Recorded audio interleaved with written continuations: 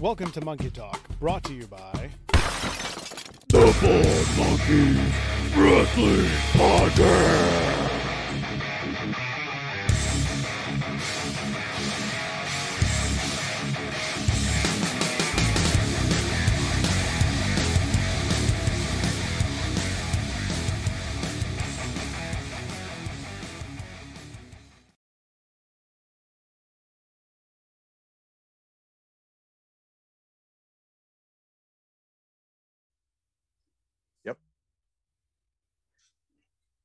We're here. We're live. We already got 6 people hanging out. The captain's here. I think it's time for Monkey Talk, Captain. It is. It is Wednesday Night Live, people. And we have, yet again, another great guest. Somebody that we have been wanting to talk to. Somebody that I have been wanting to talk to because I have very specific questions about a bazooka. But we will get to that. We will get to that because tonight we have an agent of Black Diamond Industries. He is the bazooka wielding, the most guaranteed guarantee in the mercenary business. We have with us tonight, not to be confused with the guy who came up with the telephone, Graham Bell. Thank you, sir, for joining us. I'm glad to be here, guys. Thanks for having me. No problem. How often are you confused with the guy who invented the telephone? I don't think I'm confused with him so much as he's long dead, but it is the first bad joke everyone wants to say to me. And I hit it on the head. There I went with the first bad joke right out the gate. Leave it up to the captain and Christopher. That's how we go. So, Graham, we appreciate you coming on. Obviously, we've been watching for a while, and I am going to start this stream out a little bit different than I normally would. I had said it on Twitter, and here comes the raid. 8 viewers coming in from Val Pancakes. I knew that was coming. Val, thank you for the raid. Everybody, get your heads down. Raids mean something different at Black Diamond, so y'all made me act on instinct there. Hey, we got Jeff Cannonball in the chat. We got BMD Bud in the chat. How's it going? The Soda Man. Yeah, we got we got soda and beer. We got soda and beer. It's a party. It's a party Val's now. Got cookies. I don't drink, so Jeff Cannonball is my go-to for knowing what sodas I need to get. There we go. So we might have to get into that. Jeff, if you have any questions for Graham, we could lay them in there as we're talking through. I was starting with a story, but of course, here comes the raid. I'll pay attention, but here's my story. So I mentioned it on Twitter, Graham. So we've been doing this for about a year now with the interviews. We were very much main card guys. We were never watching a lot of indie wrestling. We did a couple of interviews. I actually didn't do the interview with Matt Griffin. It was the boss, Steven, and Captain Chuckles who did it. And they talked through it. And I really wasn't sold on indie wrestling at that point. But I got to see a match over on Action Wrestling. And it was the one called Manders and Graham Bell. And I'm telling you, I was gonna guess. I'm telling you, man, like that was the one. That was the one that hooked me and said, you know what? Yeah, I've been missing something with indie wrestling, and this right here, I need more of this. So I commend you for that match and many other matches, but this is the part where I just kind of put you over a little bit, and then we'll get into the part where we bury you later. Well, that's a huge compliment, and thank you. Everyone eventually gets to the part where they bury me, but now that's a good one to watch. I'm really proud of that one. For me and Manders we've crossed paths quite a bit. He brings out the best in me, and I think even with some of the stages he's been on, I like to think I bring out the best in Manders a lot of times too. So I'm super proud of that match. That's one I sent out to promoters. That's one that I sent to B-Boy for match critiques when he was doing that, and he had good critiques to build on, good things to say about it, and it's one of my favorites for sure. Very cool. And I mean, that one was back in October now, so I hope we run it back sometime soon. It's been long enough that you guys need to cross paths again. I think so. Him and Logan Creed are the only people that have pinned me in action since like quarantine, and I've been back. Other than that, no one's really been able to slow me down there. But we're gonna have to talk about that Logan Creed match eventually too. But Oh, yeah. again, we're getting into so much early in the conversation here. The raids throw me off. Electrifying gone. Is that how it goes? Electrifying one. Yeah. See, I There you can't go. read You can't names in read. the chat. This You is terrible. can't read, bro. Electrifying 1-8. I apologize. Thanks for the hype. Anyway, let's get into it. Let's start at the beginning. Let's start at a tiny little mercenary. Let's start at a tiny little merc. What did young Graham Bell look like? What was he like? Man, a much more adorable version of me. Much Oh, shorter come on. hair. You're adorable. I know, but it's also just more of a raw sexuality these days. It's like a 10 now, and it was like an 8 then. All right. I had less Power Rangers shirts then, but it was Power Rangers and pro wrestling for me. That's as far as Little Merc goes. That's what it was. Okay, so there's a lot of different Power Rangers versions. So I need elaboration of what era of the Power Rangers was the Merc's favorite. Well, the original, Okay. MMPR, and more specifically the original 5 with Jason, Trini, and Zach. I'm not big on Rocky. Aisha's okay, and I fucks with Adam. So who's the one? Who's the Power Ranger for you? Like which color are you going with Tommy every time? Yeah, absolutely. I used to be more of a White Ranger, Tommy. I've grown more back into Dragon Zord, Green Ranger, but they're all good. Even Turbo Tommy was good. That's taking me back. As bad as Turbo was. This part of the chat is right over my head. Don't sweat it. I was never a Power Ranger person. There's always time. It's still out there. I'm good. It's just not nearly as good. Actually, man, the movie that came out a few years ago was pretty solid. I don't give a fuck what people say. That was a good ass movie. So let's get to the other part. So wrestling. So you're into wrestling. What do you remember from being a kid? What got you into wrestling? My big brother got me into wrestling, actually. He was into it when he was younger. He's 9 years older than me, so there's a big age gap. I remember him having a Hogan and Warrior wrestling buddy. And then he didn't really watch it that I remember until it was Christmas of 97. I remember because my mom got us a PlayStation 1 and we got WWF In Your House. And I love that just because I could play it with my brother, and it introduced me to guys like Undertaker and Ahmed Johnson, Stone Cold, Doink. And we just played that all the time. And I remember my brother then asked me one day, hey, do you want to watch this on TV? And I was like, hell yeah. And we turned it on, and Vader's head was in a plastic trash bin. And that was the first image I had of wrestling on TV. And it's weird. My memory from then is so spotty because time is weird when you're that young anyway. Like things that I think lasted for like 3 years or like a 3-month program. But like I vaguely remember like midget Bret Hart coming out when DX was making fun of him. But I certainly did not ever see Shawn Michaels wrestle on television until he came back. And as I've gotten older, I realized I think that's because I had to go to bed at 9 before the second hour of Raw. So I was only catching little like bits and pieces. You were catching the PG hour, not the PG-13 into the. Pretty much, because I remember Stone Cold not being champion, and then I remember him being champion. But like I said, I never saw Shawn Michaels on television until his second run. So there were definitely gaps there, but that's what got me into it. And then it stuck from there. Did one of those guys stand out as one you gravitated towards or one of your favorites? I know everybody's got a couple of their favorite wrestlers or ones that stood out to them, but which one of those guys? Was it midget Bret Hart or was it one of the other? No, he's top 10, obviously. And I'd probably rather hang out with him than regular Bret Hart. But man, shots fired. I'll keep my response to that in my head.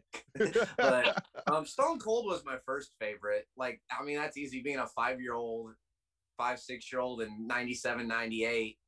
Because I remember the first time I thought of wrestling is something I could do as a job was Stone Cold randomly like wrestling D'Lo Brown in some television match, and we like had to do something at school, like decide what we wanted to be when we grow up, and I had no idea.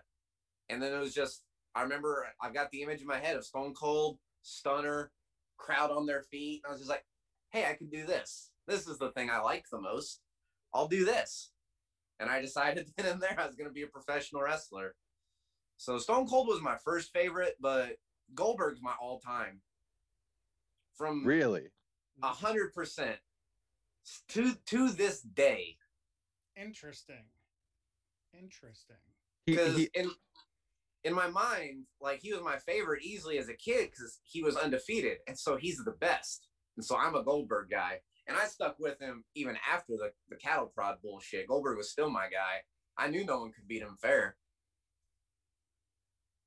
That's interesting because he's such a, what's the word?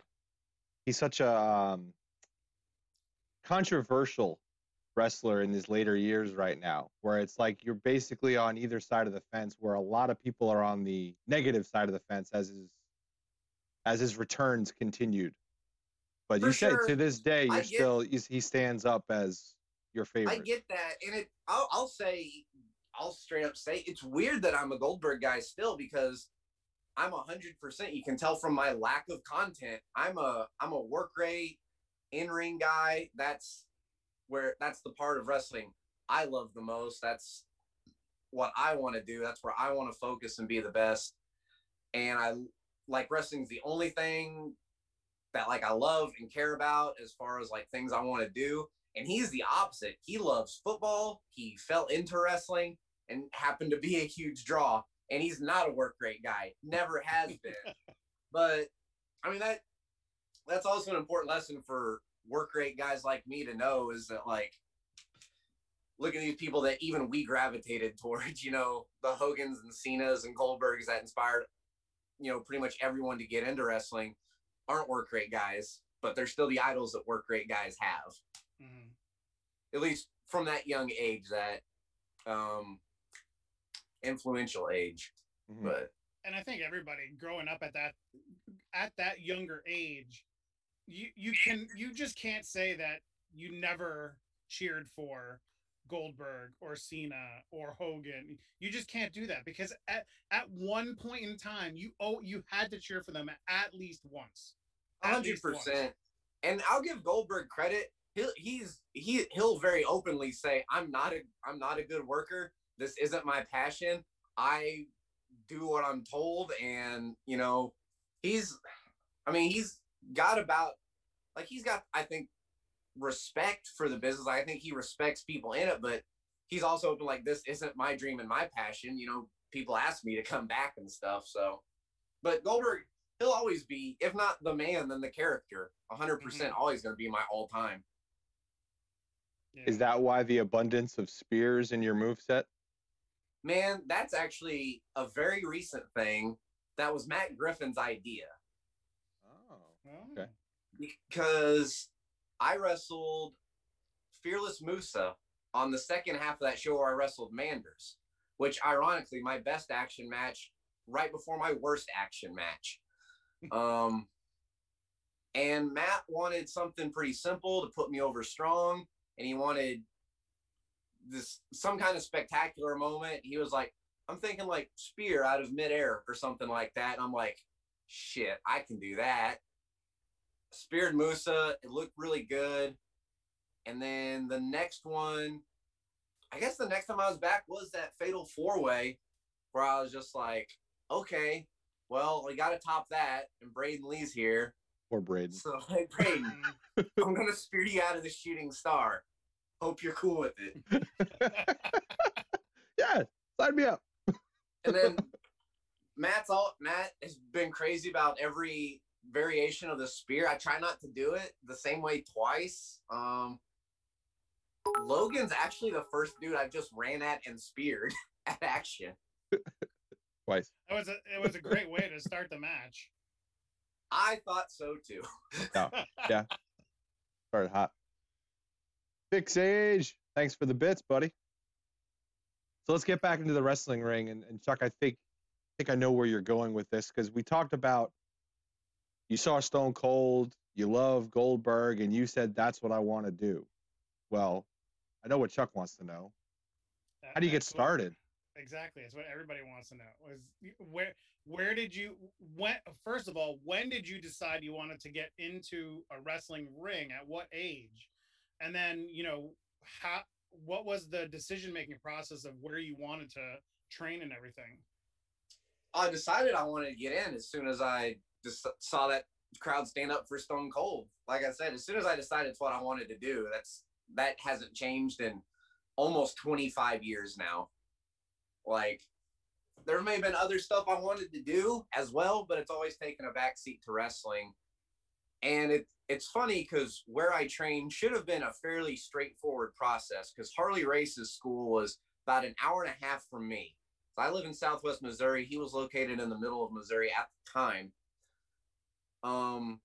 I had trouble getting a job in high school because having no worldly experience, I would always write on my availability. I would write down that I wasn't available when Raw and ECW and SmackDown were on, and Love it. and then I couldn't work during school hours, so that hurt my chances of getting hired a lot. And then, man, when I moved from the town I grew up in, Seymour, which is like town of 1,800. I moved up with my dad in Springfield when I graduated. Town of 160,000 essentially. So not a gigantic city, but a big town.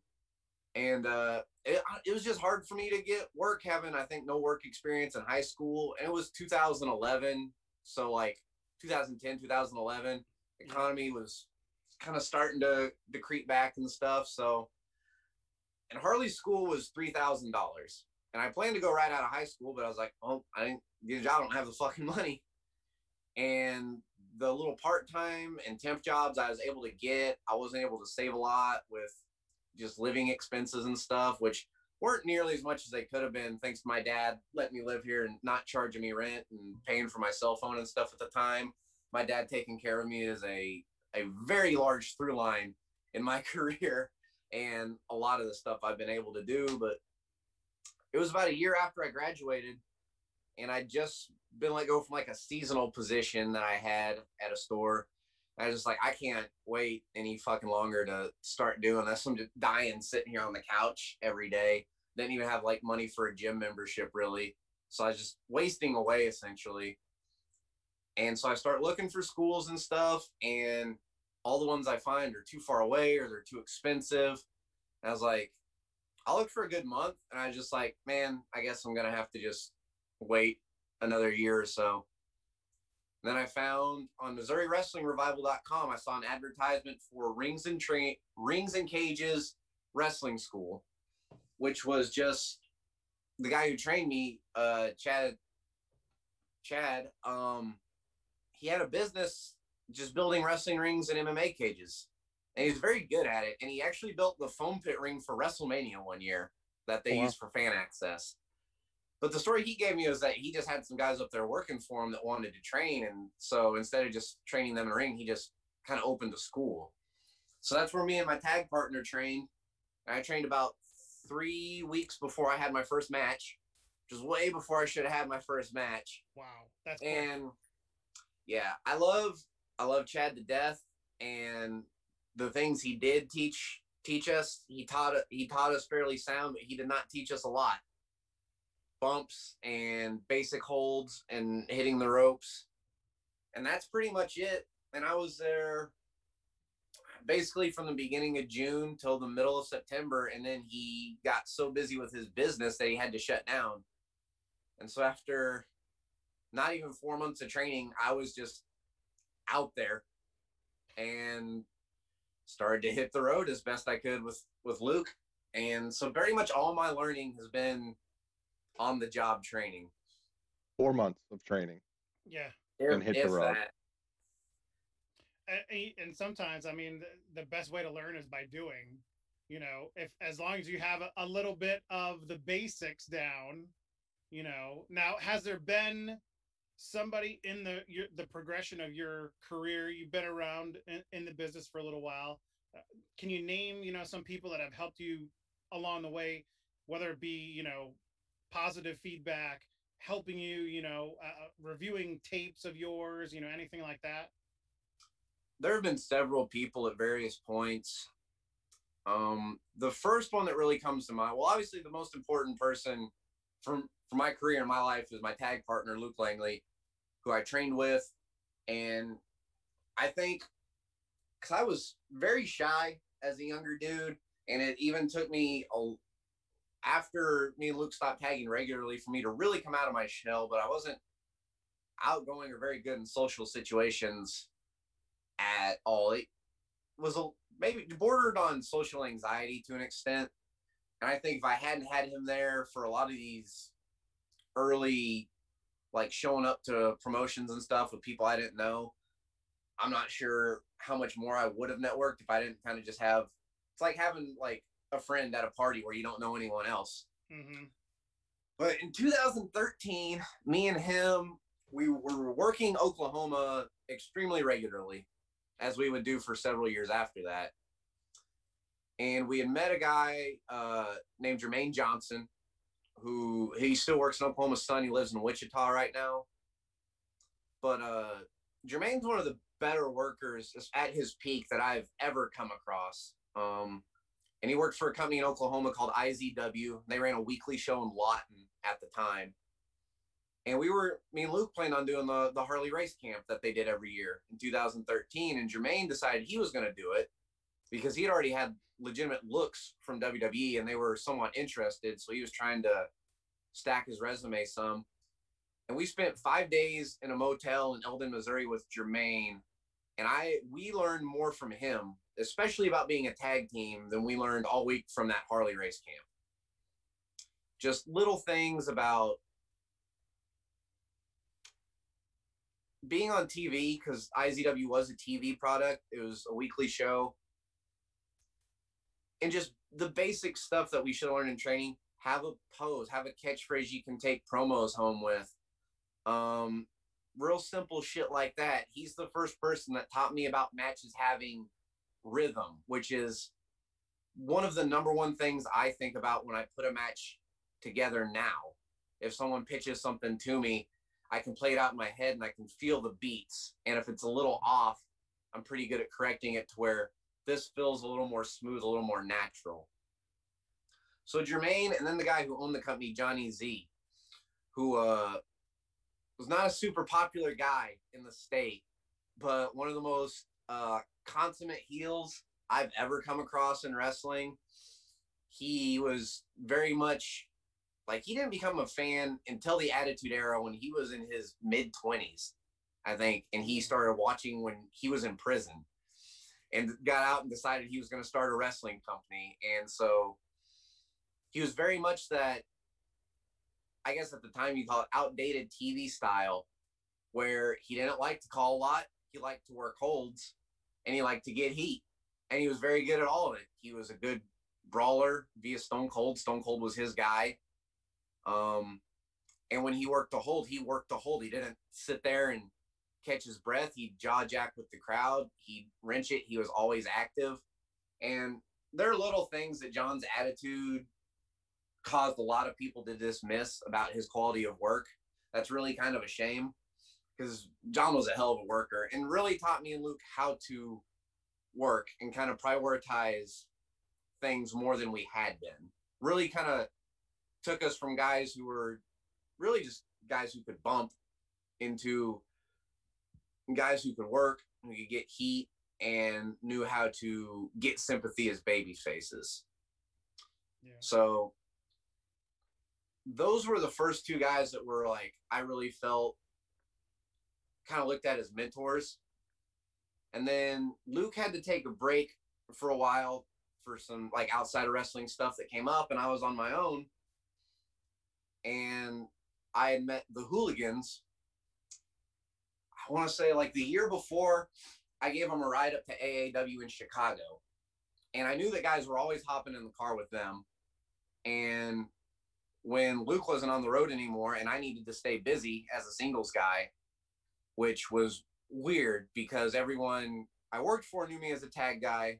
everywhere we'd been, we were a tag team, and now I'm a singles guy. It was kind of a reset after like 4 or 5 years. But I hopped in the car with the Hooligans, and they were the ones that kind of just took me to that next level of working. And they were the first people to really kind of teach me about the business a little bit behind the scenes about, hey, you got to talk to promoters like this. If you're not getting this here, then maybe you have to go somewhere else. And even outside the ring, I credit them with me being able to come out of my shell more outside of wrestling, which translated to it inside. I'm a pretty boisterous personality on shows. I can be a lot more reserved backstage depending on who's back there and how much fun we're having. But these were the kind of guys that we'd go into truck stops and they'd just be yelling nonsense at the top of their lungs just to pop each other, just to like get weird looks from the gas station attendants. We'd walk into a Love's on a 3-day loop up around, like Ohio or something. And Devin would yell at me, "Graham, I'm going to the bathroom. Meet me in there. Have your pants down already." And I was like, "You got it, Daddy. I'm there. You get that hot water running for me." Just dumb shit like that. That was a lot of fun. And then a lot of things I can never ever repeat again. But those were the guys that helped me just be a lot less self-conscious, because even on shows, and to an extent to this day, depending on where I'm at, like I can get pretty self-conscious early on. Like I was always worried, are they going to be into me? Are they going to dig what I do? What if something goes wrong? What if it falls flat? And those guys just essentially taught me, is like, it doesn't fucking matter. I mean, just go out there and do your thing. What's the worst case scenario? So Johnny Z, Jermaine Johnson, and the Hooligans are, I'd say, the 4 guys I really credit as like mentors. And then honorary mention, I'll throw Warhorse on there, because I was in the car a lot with Parnell as he split from the Viking War Party and started to get over and became Warhorse. And whether or not I've applied it, which I'm sure frustrates him to no end, I do take to heart a lot of the advice he's given me on content and stuff. And what little content I have produced, I probably wouldn't have been as good if it weren't for his guidance. So shout out to Warhorse on that front for me. Nice. Now you mentioned tag teams and singles. Do you have a preference now that you've kind of done both for a good amount of time? Man, I'm almost always going to lean towards tag team wrestling as a tag team. I'm not nearly as big on it when it's me as a singles wrestler with another singles wrestler. Just thrown together, even in a storyline context, it can be good, but tag team matches, having that many bodies, and when it's with another tag team, it allows for a lot more creativity. You have a lot more options to go from point A to point B, or point A and go right around B into C. That many moving parts has always excited me. And there's pros and cons to both, obviously. I like, again, as a more in-ring guy, I really enjoy the mechanics and the creativity that tag team matches allow. We love tag team wrestling. It's truly an art form. It really is. Oh, for sure. To be able to put the whole match together with your partner and 2 other people, it's a lovely dance that happens in the ring when it's done. 100%. Don't laugh, Christopher. You love how I tie all these things together. I was just waiting for what terminology you were going to use. Just makes me laugh. I don't know. A lovely dance. Lovely dance. Lovely dance. So we got a quick question in the chat that's popped up a couple times. Who's your favorite promoter? I'm a big Sam Muchnick guy. Yeah. Sam's a good guy, yeah. That is weird because I don't know if they're asking as far as like promoter to work for, No, it's man. it's literally just Matt in the chat asking who's your favorite promoter. Oh, That's it's Matt asking. yeah, yeah. Dylan Yeah. is my favorite promoter. Oh, yeah, there it is. There it is. Yeah, that makes sense. Oh, I love it. There you go, Matt. There you go, Matt. There's your answer. So you mentioned bodies before, and I have to say, looking at your resume in action, I mean, you've pretty much been in the ring with almost everybody that action has. It seems like you've been in 2 4-ways, a couple of singles matches, and we talked about it before we went live, but we got to talk about the last singles match that was on Royal versus Cells 2 that you can catch now, right now, but not right now. After we're done on IWTV, 5-day free This trial. would be a great time for you guys to have the clip of that choke slam queued up. Right? Oh, that sounds like an extra little bit of promotion. Production. That, yeah. Where's that? I don't know. They don't got it. They don't have it. Shit. We need somebody else back there to do that stuff. But anyway, we're talking about the match you had with the Goliath, the heathen, Logan Creed. I mean, what was it like being in the ring with a dude that size, first of all? Believe it or not, I've been in matches with guys around that size, not uncommonly in my career. I'm very well versed in giant slaying. I know how very well put. I know how big guys work. I know how I think big guys should work. I remember at one point I asked my best friend and tag partner Luke. We were just having one of those conversations in the car, and I asked him, like, who do you think the best big man in wrestling is right now? And with the caveat of like big guys that work like big guys. And one of the greatest compliments I've ever gotten, Luke told me, I think you're one of the better big man wrestlers in wrestling, Graham, because anytime I would wrestle someone smaller than me, I would make sure to take that size difference into account. And I like to do that in matches like that I had with Logan. And even though it didn't necessarily seem like it, I did it there too. Just building off the past of the way his size had been protected. You know, he wrestled Orion, who's a guy who should be able to slam him. Alex Kane, who is a guy who should be able to suplex him a couple times.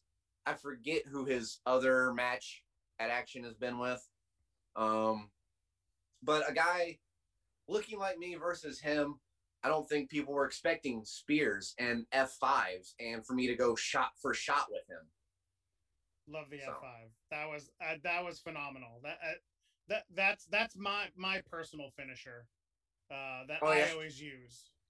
I started using that almost as a second degree rib to my favorite promoter, Dylan Hales, because Dylan hates Brock, and Gary wrestled O'Shea at a SUP show and made O'Shea use the F5 on him. And then I debuted in a singles match at SUP, like the show after O'Shea moved up to Maryland, and I used it as an ode to O'Shea. And then it's just kind of stuck because I think like not long after that show at SUP, I wrestled another guy, Herzog, who is just a little bit shorter than Logan. And I was like, we need is like, what's a big thing he can hit on me as like a falsie? And I was like, I'll do the F5 because I do the F5 now. And then originally it's just a thing is like, I can hit this on big guys because I'm quite strong. And then I was like, oh, it looks extra cool when I hit it on much smaller guys and send them across the ring. Yes. So now you mentioned the look, and we mentioned bazookas earlier. And I know I tweeted you back and forth about this. When is the Graham Bell replica bazooka for purchase coming out? Because if it's not coming out, I'm making my own somehow. I'm figuring it out. I'll start pre-orders pretty soon. Then I'll even personalize it for you somehow. Yes. I made last year, I guess 2019, the end of 2019. I made a special Christmas cannon for the month of December in all my shows, and it was white. And it had red garland spiraled around it like a candy cane. It had antlers, and I tried to sell it at intermission at the SUP show, but no one was buying. So now, how You got to get the right buyer. Yeah. now, how much are these replica bazookas? How much might they be? Oh man, if I'm going up, it depends on how much I'm trying to profit here. I'm not a very good businessman. I leave that to the higher ups at Black Diamond. I'm just a grunt work guy. Between 150 and 200. Okay. Depending on the level of personalization. Okay. Starting to save that. We might have to talk offline. Yeah, I don't know. Yeah, right. Okay, so you've wrestled a bunch of people in action. We'll get to what you have coming up in a second, but I want to know, is there someone in action that you want in the ring one-on-one?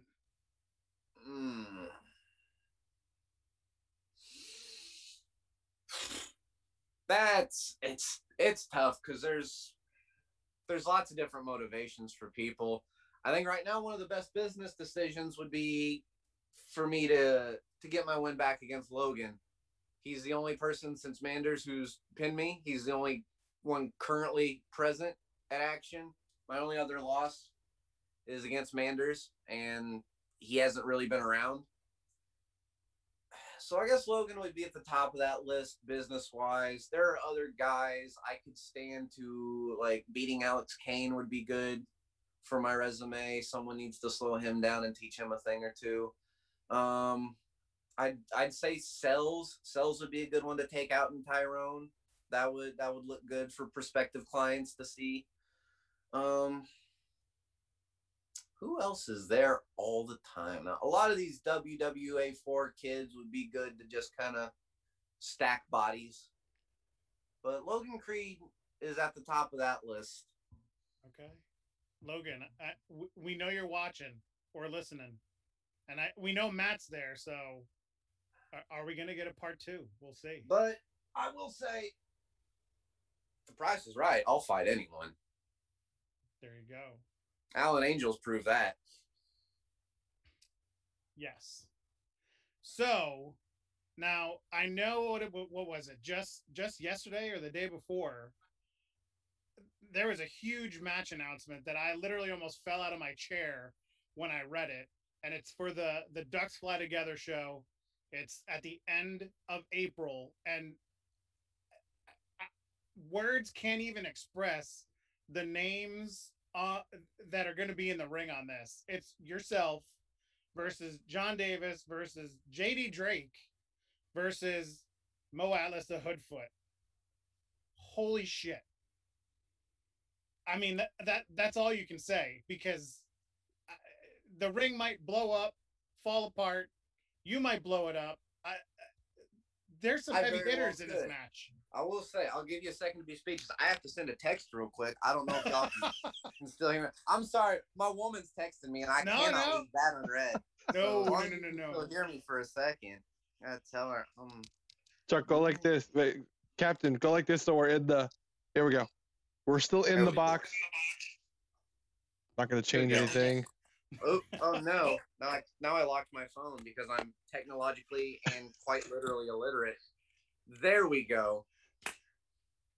Fandango VHS. Match, right? Damn. Man, when I found out they were doing the show, I got a hold of Rob and said, hey, I'd really like to be a part of this. The first ever time I went viral was a clip of me super kicking Lance out of midair. As Rob tried to launch him, we turned on them in an 8-man tag, and it looked sick nasty. So, and I've worked with Rob a lot. We've worked with the Ducks a lot, and I decided Lance needed me, so I want to help any way I can.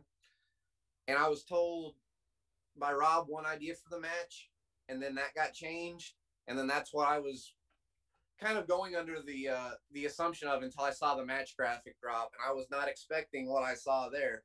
So it's going to be rough for one, because the day before, about 12 hours away, maybe a little less, I'm wrestling Gary J at Anafight Underground. So my chest will be nice and red when I show up already. And then I've got three of the heaviest hitters in professional wrestling right now. Mm-hmm. I mean, I don't have to run down JD Drake's resume like at all. I mean, I think I saw tonight he's wrestling for the TNT title next week, I believe. Oh, really? Damn. If what I saw on Twitter is correct. So potential AEW TNT champion JD Drake, who's I think right now has I think the consensus is he has the hardest chops in wrestling right now. He would be my vote. Yeah, he would be my vote. John Davis, who's stronger than he looks, which is saying a lot. And has just been a wrecking ball since I first saw him with the Dark City Fight Club like 10 years ago. And he's as bad as a motherfucker as ever. And then Mo Atlas, who Hoodfoot is my boy. And he doesn't have the name value of the other two. And I don't know about his chops or his explosiveness, like from an athletic standpoint. He has more knockout potential than the three of the rest of us, honestly. As good as my kicks are, and as versatile as I am, and as big and strong as the other two are, Mo's got the knockout elbow, and it's more likely to land than a lot of our stuff. So there's a lot of different styles coming in there too. It may seem like just kind of a house fight and just a big boy match, but there's a lot of variety in the strategies that you're going to see. Like, even with us all being strikers primarily, I feel like the variation in just how we strike is going to determine a lot. And I think I'm probably the odds-on least favorite to win that match, but I kind of like that, because then people underestimate me, and then they end up like Fearless Musa and Braden Lee and Sean Christopher and Kevin Ryan and Bailey Blake and every other dumb motherfucker I've speared out of Action Wrestling. So basically, what you're saying is just a little money aside to put it on me when I get in the ring in that match is what you're saying. Put 100 I get down. the job done, Chuck. That's what I do. I know. So that's on April 30th. It's at the end of April. It's on a Friday night. What else do you have coming up the pike that you can tell us? I will be in Tampa next week for highly classified Black Diamond reasons. But I will be there. The week after that, I was trying to think of this off air. I will actually be, next Sunday, I'll be in Cynthiana, Kentucky for Generation Next Pro Wrestling tapings, which is Larry D's new project. Best hand in the house. You'll know, Impact Superstar. Me and Larry we've known each other for a couple of years now, and we've crossed paths a lot, and we're big fans of each other's work. We've never gotten to work, and I'm happy to be able to go in for him on this. Week after that, I've got highly classified Black Diamond stuff in an undisclosed location. After that, shit really starts to pick up. I've got Gary J Thursday in Anna, Illinois. I've got that holy shit 4-way the next day in North Carolina. And then after I shoot back over to Grove, Oklahoma for a 3-way dance with myself, Gideon Vane, and another AEW Dark Superstar, Fuego del Sol, who I've also known and who owes me a mask after I've beaten him several times at this point. See, after that, I have been contacted by one James C. Businessman for business operations at Crux Wrestling. After that, I feel like I have after that is Action again. And then Saturday in Republic, Missouri, a show I'm actually booking, the first show I've ever booked, ICWF. Wow. Oh, nice. Go find it on Twitter, ICWF Wrestling, I think. We've only got 9 followers. I'm not on that page a lot right now. But it is our debut show. I'm extremely proud of it. I'm extremely excited for it. Then the week after that, I'll say it here, I'll be in Kalkaska, Michigan for Mr. Chainsaw Pro Wrestling. I believe this is their first live stream on IWTV, May 22nd. I did see that on Twitter. And then what do I got May the 29th? It's something cool. Fuck. Hold on, I'm gonna go look at I'm piecing out again. There he goes again. I'm gonna go look at that calendar. I got all the way April. That was all just from memory, right? I used to not put things in my calendar at all when early on. Oh God! Oh man, Joakim's he's gonna cry because I forgot this. I will be in Ridgefield Park, New Jersey for Battle Club Pro's first show back. May the franchise reign, and Anthony Bowens, the first and only franchise champion, had to vacate the title when he got signed due to being jacked and talented. So now there's going to be a title tournament that I'm going to have to win in Ridgefield Park. And then that's a lot of shit. It's a lot of shit. I stay busy. I've probably stayed busier than I should, but I got a couple weeks and I get my second dose of the Black Diamond vaccine. It's not for COVID. It's for something totally classified and unrelated. But I am COVID immune right now, so that I'm good to go on that front too. Excellent.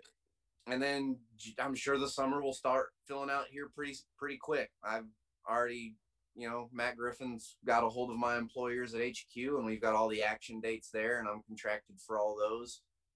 So you are quite the traveler, and yes. I want to tap into this a little bit because I remember after one of the action shows recently, I remember leaving the action show and seeing you get in your transportation vehicle and getting ready to head out. As we call it in the business. Yeah, I wasn't sure what kind of mark way we were going to use it, but okay, fine.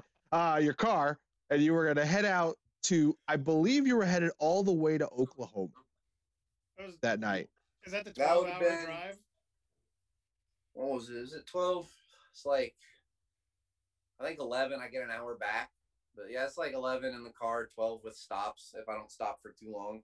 So map out that Friday for me. Just so if anyone doesn't understand what you put yourself through Friday into that Saturday, what does that schedule look like? Well, if you want to do that, then we have to start Thursday night. I knew it was going to happen. I was like, he's like, wait, I didn't start Friday. I started Thursday. So Thursday starts with me getting up at 9 a.m. to take care of official Black Diamond shenanigans for a few hours. Around 2, I will come home and take care of some stuff, cook if I have to, respond to emails and stuff. A little after that, I go to the gym, I'll lift. I try to kill enough time there to wait for jiu-jitsu to start at 5. I'll do jiu-jitsu for an hour before kickboxing starts at 6. I'll do kickboxing for an hour. And then if I have time and if I've eaten enough that day, I'll probably go do some time on the elliptical to also get some time in a tanning bed. And then I'll go home and pack the suitcase I should have packed the night before and make all the meals I should have made the night before. And then I'll get on the road for my 12-hour drive to action. I'll drive until I feel it's not safe for me to drive anymore. I'll find somewhere to pull over. I'll sleep in the back of my car. I'll wake up. I'll knock out the rest of the drive. I will beat ass at Action Wrestling. Hop in the car, drive generally 2 to 3 hours before I need to call it quits. Wake up and then beast the rest of the way back to Oklahoma or wherever I'm going. It's far from the most insane travel schedule I've had. No, I mean, there's some crazy scheduling going on, but that to a normal person is crazy enough in that sense. And one of our main questions is usually what keeps you motivated. And I am extremely curious at the drive you have, because it is amazing what you put yourself through at a bare minimum to do action shows, let alone the other drives and other traveling and other turnaround times, or that schedule you just rattled off for the next couple of months, which just sounds like you're almost driving yourself into the ground for the sport you love, for the business you love, for the career you're trying to get to. How do you keep pushing, like, other than the love of it?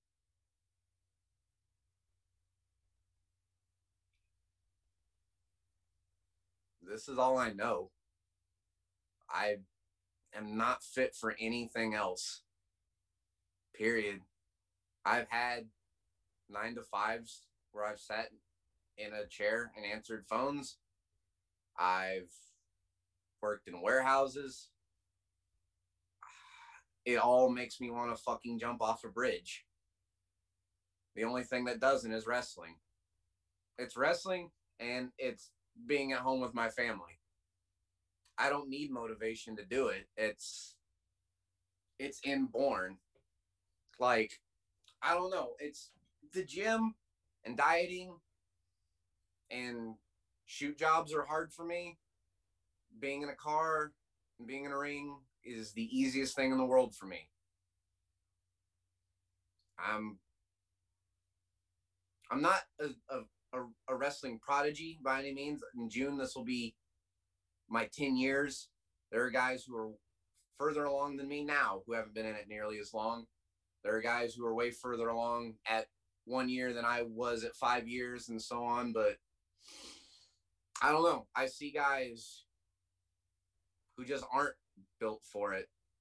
There's a guy, Teddy King, who's one of Kerry Awful's students, who should have had everything in wrestling.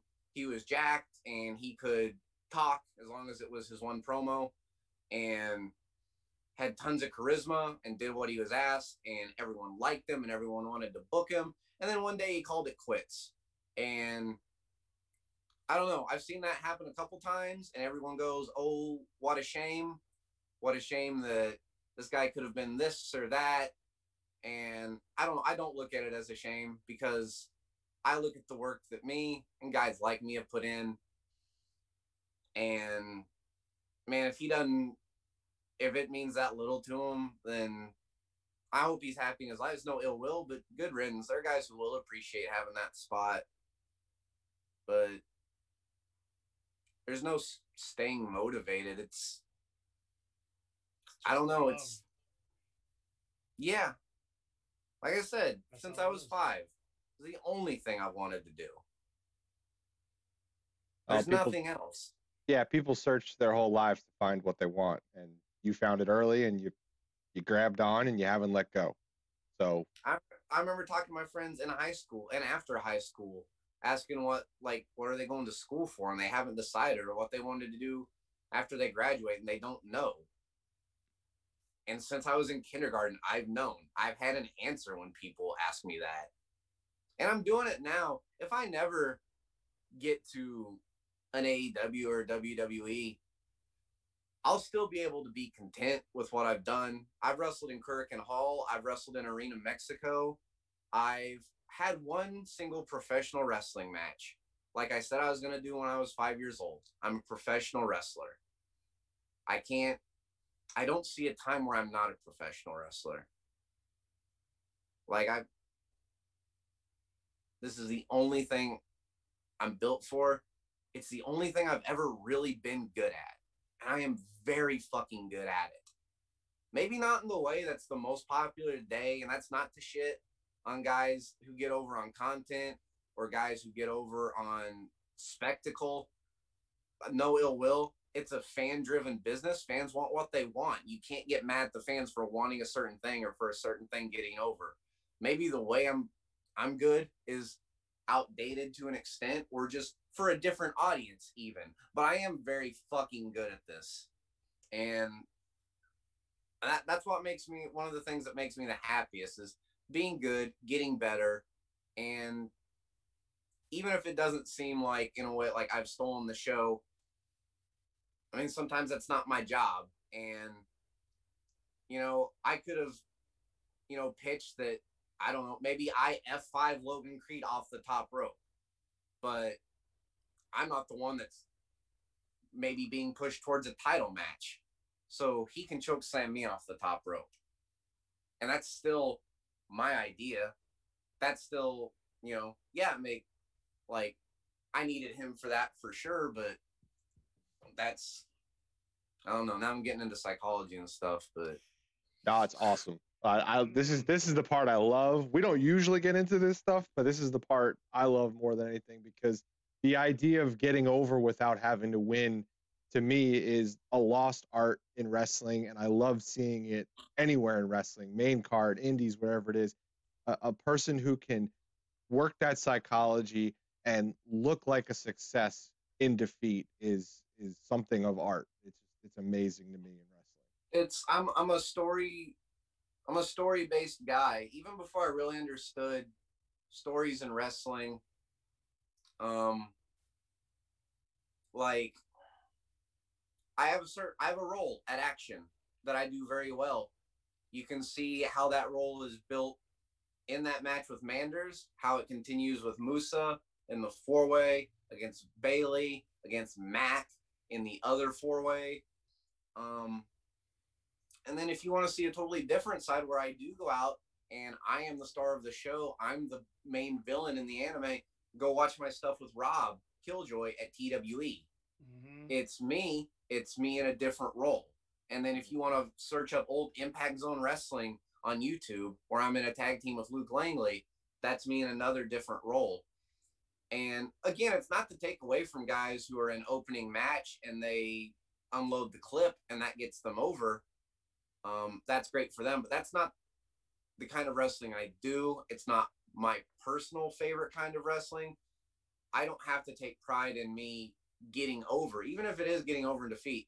And it's part of where the mercenary gimmick comes from. I take pride in knowing I did my job well. I made this guy look this way. I made myself look this strong while protecting this guy. So on and so forth. And being able to tell the right story for the job at hand. I'm the guy for the job. I get the job done every time. You mentioned Japan. You mentioned Mexico. You mentioned the main card shows. What's the next goal? Is there one? What's the next step in the ladder for you in your career? Immediately, I'd like an IWTV title shot. That'd be a good first step. I know I'm not exactly the draw that they kind of need for that belt, but Lee would be an interesting opponent. He's a guy I've wanted to wrestle for a while, and I think people will be surprised when I go hold for hold with him. Long term, it's hard to say. I like a lot of what AEW has done. I don't claim to be an industry insider by any means. WWE does not sound like the most fun place to be for me. Like I said, I'm a storyteller and a creatively driven guy. And I would like to think that the consensus / commonly known that the talent there is not creatively free. I feel like there's a lot more creative freedom in AEW. Japan, though, is really, I wouldn't be upset at all if I made a living the rest of my life doing tours of Japan. That's obviously the in-ring style I'm most fond of in a lot of ways, specifically King's Road, but even the traditional strong style and the modern strong style and just the, I guess, independent influence of, the Western influence in Japanese wrestling right now, even. But being over there, I loved all of the culture. I love that they treat it as a sport before entertainment. It's both, but those priorities are shifted. And if I could, 8 weeks there, 8 weeks home, do the indies while I'm here, build a name for myself, I wouldn't be upset at that life at all. And I feel like that's in a lot of ways the most realistic kind of long-term living for me. Body and size isn't as important over there. I'm only 5'9". That's small for a television guy. Like, even, Cody Rhodes was a smaller guy in WWE, and he's, I think, one of the bigger guys in AEW in a lot of ways. Like, they call me a beefy boy at Action and everything, but like the Young Bucks aren't much smaller than me, and admittedly, I could work on the body some, but like I said, I don't have a great inborn work ethic, if I'm being 100% honest. What I do have has been cultivated through struggle. It doesn't come easy to me like the road and the ring does. But fair. I think, IWTV title shot sooner rather than later. And I think I can parlay that into a lot just on its own, honestly. I believe that. So IWTV and Lee, you heard it here. Come on. What say you? Yeah, set it up. Because we know millions and millions of viewers are out there setting this up right now. So let's get out of the ring. Man, you're on the road a lot. You got a lot of stuff going on. You mentioned going to the gym. I don't call that a hobby, so I'm not going to take that for an answer. What kind of hobby? Hobbies, so. Yeah, exactly. Thank you. What kind of hobbies can we find you doing? What do you do to keep yourself busy if you're not focused on the career? When I need to decompress, I really just like to watch stuff, all kinds of stuff. Lately, which parlays into the other hobby I picked back up in November, I've been rewatching through the old Yu-Gi-Oh shows. I was a big Yu-Gi-Oh kid back in the day, from around the time it came out in 2002 all the way up until basically when I graduated high school. My main deck I used got stolen, and I got busy with wrestling. Tournaments and shit were always on Saturdays, so out of the game for essentially 10 years. And then 8 months into quarantine, I'm bored of my video games, and I'm like, man, I want to pick up some cards and shit. So I started collecting again, and I found a place near me that does tournaments, and it's barely recognizable from the game I played as a kid. New mechanics for the game, new rules, and so many cards, and man, it's tough to keep up with, but it's been good to do it again. It was such a source of happiness in my childhood, and it was a way, like, especially early when I moved up here that year before I started training, it was about the only socializing I got. I'm not one to just go out. I don't go out to bars. I don't like to just go out places and hang. I'll hang with my friends, but Yu-Gi-Oh tournaments here at the local card shop were like, that was my social hour for the week. I loved Yu-Gi-Oh. I would watch that cartoon. I loved Yu-Gi-Oh. I would watch that cartoon like every time I came home, or whenever it was on TV, I would watch it. Oh, absolutely. I finished the original show with Yugi and Kaiba and them. Yep. And now I'm on GX, which is where they're at this duel academy. It's 10 years after the original. Kaiba's made a school that's dueling and whole new characters and shit, but it's a really good concept. I enjoy it, and it's a little more lighthearted than the original too. Mm-hmm. But and then after I finish that, I'll start getting into the ones I haven't seen before. It's getting into Power Rangers territory of sub series where it's 5Ds and Zexal and Arc V and there's a new one out. I don't even know. So, but that's what I'm watching through right now. See, I watched through all of Dragon Ball Super a few months back. I need to catch up on Supernatural. I was really bummed when the pandemic postponed that series finale, because I plan to take a day off from work and sit at home and watch that live. And Supernatural, I need to catch up on all my CW, DC shows. I'm like 2 seasons behind on Flash and Arrow and all that now, which I was watching pretty religiously for a while. And then if I can find time to sit and sink time into it, I like to play video games. But it's tough for me because I like to sit and play for 4 to 8 hours at a time. And that's tough to do when I'm as busy as I am. So You got to sleep at some point. Like with Yeah. all these, The traveling, this I didn't you know. used to, but now I do. Oh, so traveling. We heard a little bit of a story earlier, and we know that there's a lot of stories that you can't tell us. But do you have another funny traveling story? Most memorable, some place that you really enjoyed? What can you tell us? I think the absolute best road story I have was from the week that me and Luke and Jermaine spent at Harley's for the camp. Because at the time, Luke drank and could put it away pretty good, and Jermaine can put it away pretty good, and I don't drink at all. So I was the designated driver, and it was the last day of camp, and Jermaine decided that we needed to go to a strip club, which was my first time in a strip club. And as I said, I'm not exactly great in a ton of social situations, especially at the time. I was, I think, 20 years old, maybe 21. I don't know if I turned 21 yet, but so we get done with the last day of training. They pregame a little bit back at the hotel, and then that night we set off and we go up to one of the sadder strip clubs I've ever seen the inside of. This is the middle Lake of the Ozarks, Missouri, in mid-November. Oh. At like, and it was a Friday night. So actually, it may have been a Thursday night at like 10 p.m. So, God, I hope that wasn't their A squad, but bless their hearts if it was.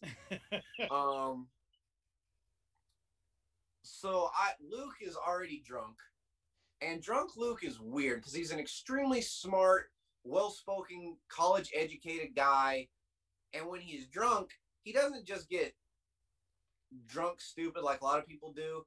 I feel his IQ drop to fucking Algernon levels of just fucking Pet the Rabbit George levels of, and he just, Luke's drunk face, and I miss it sometimes. I hope he never goes back to drinking, but I do miss it. It's just this dead-eyed, half slack-jawed, just blankness. And so we're sitting there, and Jermaine, for some reason, is across the stage from us. We're sitting on one side, and Jermaine's just on the other side, not even sitting by us. But I'm sitting next to Luke, and also, at this point in time, I don't have a lot of money. I'm fairly frugal, so I'm not trying to spend all my money on these less than desirable strippers. Exactly. I barely want it to drizzle, let alone rain. Graham's flipping pennies at him. So I'll throw a couple dollar bills up there every now and then. And at one point, Luke nudges me because he's got a pretty decent paying job at this time, and he hands me like a $20 bill. I'm just like, what do I do with this? I've never been to a strip club before, but I know this isn't okay because she's not that good. I just have it, and I think eventually, like, I hold on to it for a while, and eventually he's like nudging me, and like eventually I just have to throw it up there. And it's like, ugh, I hope you hate yourself in the morning. Did you ask for there change? for a little while later, and a little while later he hands me another like $10 bill. It's like, oh, we can't do this all night. You got rent to pay. And at one point, I'm almost ready to go because the strippers here are not friendly. They're not attractive. They're not even offering dances really. At one point, just to get it out of my hand, I throw the $10 bill up there, and over the music, I hear, "No." I see Jermaine on the other side of the stage. And it's funny because Jermaine's a black guy and he's fairly dark complected, and it's in a dark club, so I can barely kind of see him when the light moves over him and stuff. And I go, what? And he's like, take it back. I'm like, what? He's like, she didn't earn it. Take it back. And I reach up on the stage so she don't, and I grab that $10 bill and put it back in my pocket. Jermaine goes, they gotta earn it. And so finally, like, they're closing up. Jermaine is about as drunk as I've ever seen another human. He's got to go piss, and like they're trying to clear people out as he's going to the bathroom. And as drunk as he is, the bathroom takes a while. And eventually, I tell Luke, "You stay here at the bar. I will go get him." And Jermaine's in there, and he's like slumped up against the stall next to the urinal, like half asleep. I'm like, "Hey, you still got to pee?" He's like, "Oh yeah." And he goes to pee, and this bouncer comes in, who the bouncer said he's tougher than he looks. I don't believe him. Also, that doesn't say much. This was a 5'6" chubby guy in a tracksuit. Ooh. Right. And when I say chubby, he wasn't some squat kind of beefy motherfucker. Like, he was one of the schlubbiest schlubs I'd ever seen in my life. Had one of those haircuts where it's almost like a flat top, but it's like 4 inches tall, so he could comb it if he wanted to. And I don't know how people, like, it's a haircut only virgins can have, I'm pretty sure. And eventually, I'm trying to convince Jermaine to not fight this guy. And Jermaine's not being belligerent, but I'm expecting Jermaine to just lose it at any second. And so I'm trying to get them out of there. Jermaine is enamored with the girl at the bar who's bartending. Her name is Stretchy Pants, according to him, because she's got on stretchy pants. And at one point, I don't think he tried to jump over the bar, but he jumped up onto the bar and at least acted like he was reaching for her. So the bar owner got his cattle prod out and flicked it. I was like, and Jermaine's like, "Okay, we're going. We go. Jermaine gets outside. He, I think there were some people over by a van, like, smoking and talking. And I don't know if anyone even said anything, but Jermaine goes, "There girls out here?" And he's like, and my buddy Luke's like, Where? I was like, "Where are these girls?" Because I can see these two guys over by the van. He's like, "There's girls out here." And he runs up real excited to them and goes, "Y'all got penises."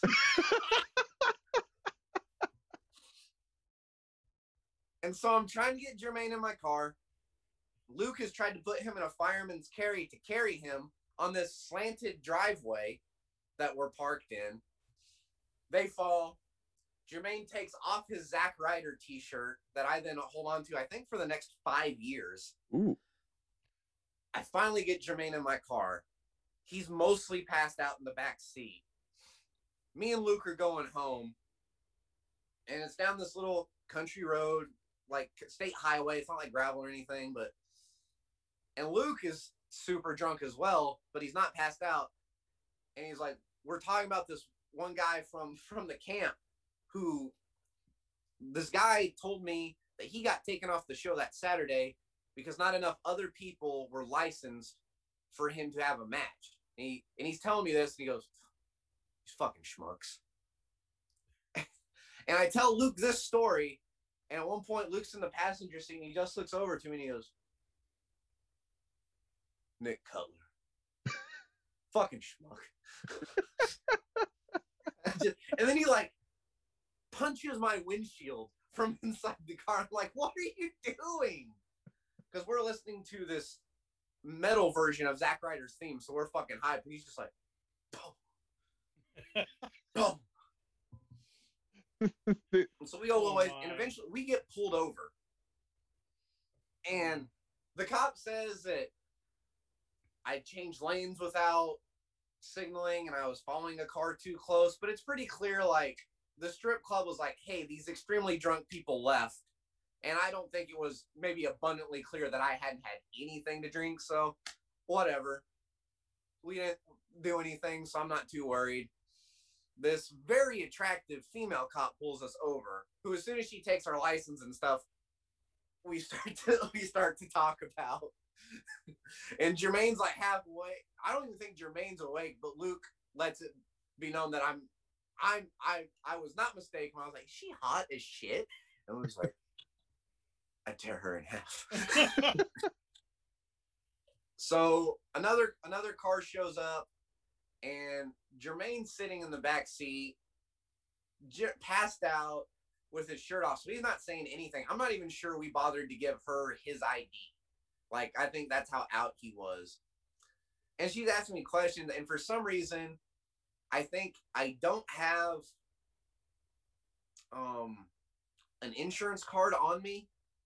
I think my driver's license, I don't think my driver's license was expired, but it may have been close. And then for some, like, I don't have any proof of ownership of the vehicle with me for some reason, which I know I always have, but it's not there.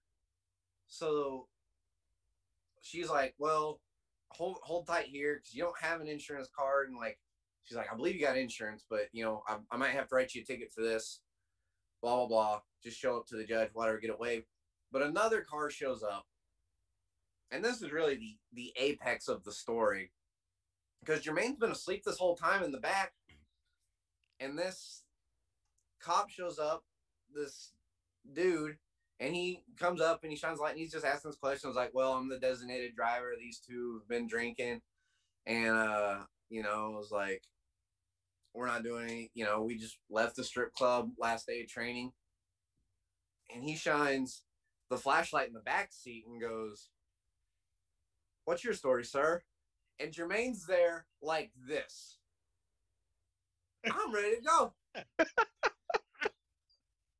And young 21-year-old Graham in 2013, this didn't really occur to me, but this is around 2 a.m. on a state highway in Missouri. And Jermaine is a black man looking at this white cop going, I'm ready to go. And the cop goes, excuse me. And Jermaine goes, I'm ready to go. And he's like, sir, do you want to double think that? Sir, do you want to think twice about that? And Jermaine's like, it takes him a second. He's like, so I don't think you want to go. And Jermaine's like, I'm sorry. But as soon, again, he'd been passed out, hadn't said a word this whole time. And I look in the back seat and Jermaine has the dukes up like old-timey boxer to a cop saying, I'm ready to go. I'm like, Jermaine, don't fight this cop. Please don't fight this cop, my friend. His body was in the car, but his mind was still back at the strip club. His mind was fighting a cop, I'm pretty sure. He was back with stretchy pants. No shit. But eventually, like, they pull us out of the car. It's cold. Jermaine, my buddy Luke puts his leather jacket on Jermaine because Jermaine doesn't have a shirt on. No Zack Ryder shirt. Nope. Right. And we're sitting back there. And Jermaine, all night, all he's drank is Blue Moons with the orange peel in them and everything. And finally, they get us back in. And for some reason, despite, I think I find my insurance card, but by like having no proof of ownership, I think one of my tail lights was out and all this other stuff. They're just like, you get these guys back to the hotel safely. I was like, yes, officer. No ticket, nothing. As soon as Jermaine gets back in the car, he's slumped over. He's like, I think I'm going to throw up. I was like, Jermaine, open the door. Jermaine, open the door. And he